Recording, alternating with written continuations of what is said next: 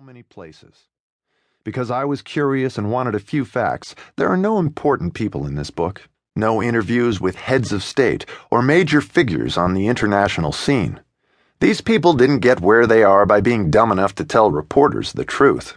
And although I admit to most faults, I don't have the network anchor creature self-conceit that lets some people believe Mikhail Gorbachev will suddenly take them aside and say, strictly between you and me, on Wednesday, we invade Finland.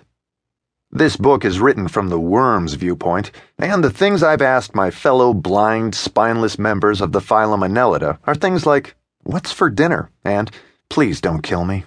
The stuff of mankind's real-life interviews. There are also no earnest messages in this book. Half the world's suffering is caused by earnest messages contained in grand theories bearing no relation to reality. Marxism and no-fault auto insurance, to name two. Earnestness is just stupidity sent to college.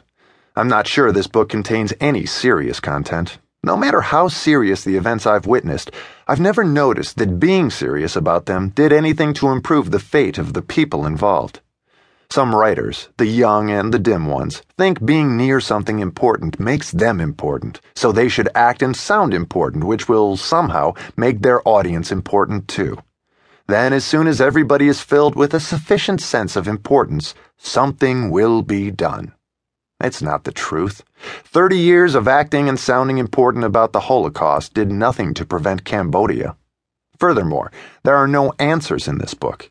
Even simple questions do not, with logical necessity, lead to them. I can sum up everything I've learned about trouble in a few words, and I will. Civilization is an enormous improvement on the lack thereof. No reasonable person who has had a look at the East Bloc, or an issue of The Nation, can countenance the barbarities of the left. And every dorm bull session anarchist should spend an hour in Beirut. So-called Western civilization, as practiced in half of Europe, some of Asia, and a few parts of North America, is better than anything else available.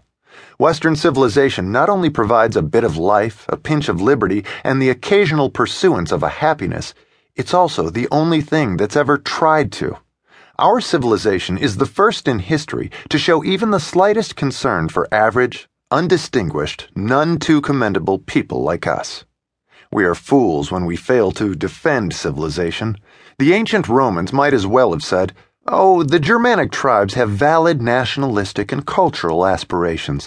Let's pull the legions off the Rhine, submit our differences to a multilateral peace conference chaired by the Pathan Empire, and start a Vandal Studies program at the Academy in Athens."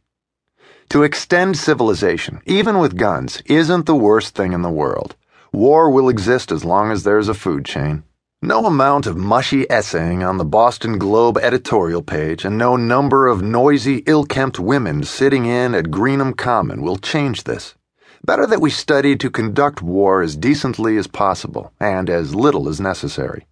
The trouble in Lebanon, South Africa, Haiti, and the occupied territories of Palestine should, simply, be stopped by the military intervention of civilized nations. This won't stop trouble, of course. Trouble is fun.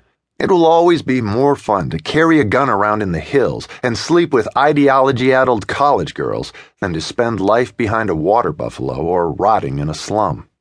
Finally, people are all exactly alike. There's no such thing as a race and barely such a thing as an ethnic group. If we were dogs, we'd be the same breed. George Bush and an Australian Aborigine have fewer differences than a Lhasa Apso and a toy fox terrier. A Japanese raised in Riyadh would be an Arab. A Zulu raised in New Rochelle would be an orthodontist. I wish I could say I found this out by spending Arctic nights on ice floes with Inuit elders and by sitting with tribal medicine men over fires made of human bones in Madagascar. But actually, I found it out by sleeping around. People are all the same, though their circumstances differ terribly. Trouble doesn't come from slopes, kikes, niggers, spics, or white capitalist pigs. It comes from the heart. The Innocents Abroad, updated. On Saturday, June 8, 1867, the steamship Quaker City left New York Harbor. On board was a group of Americans making the world's first package tour. Also on board was Mark Twain, making the world's first fun of package tourism.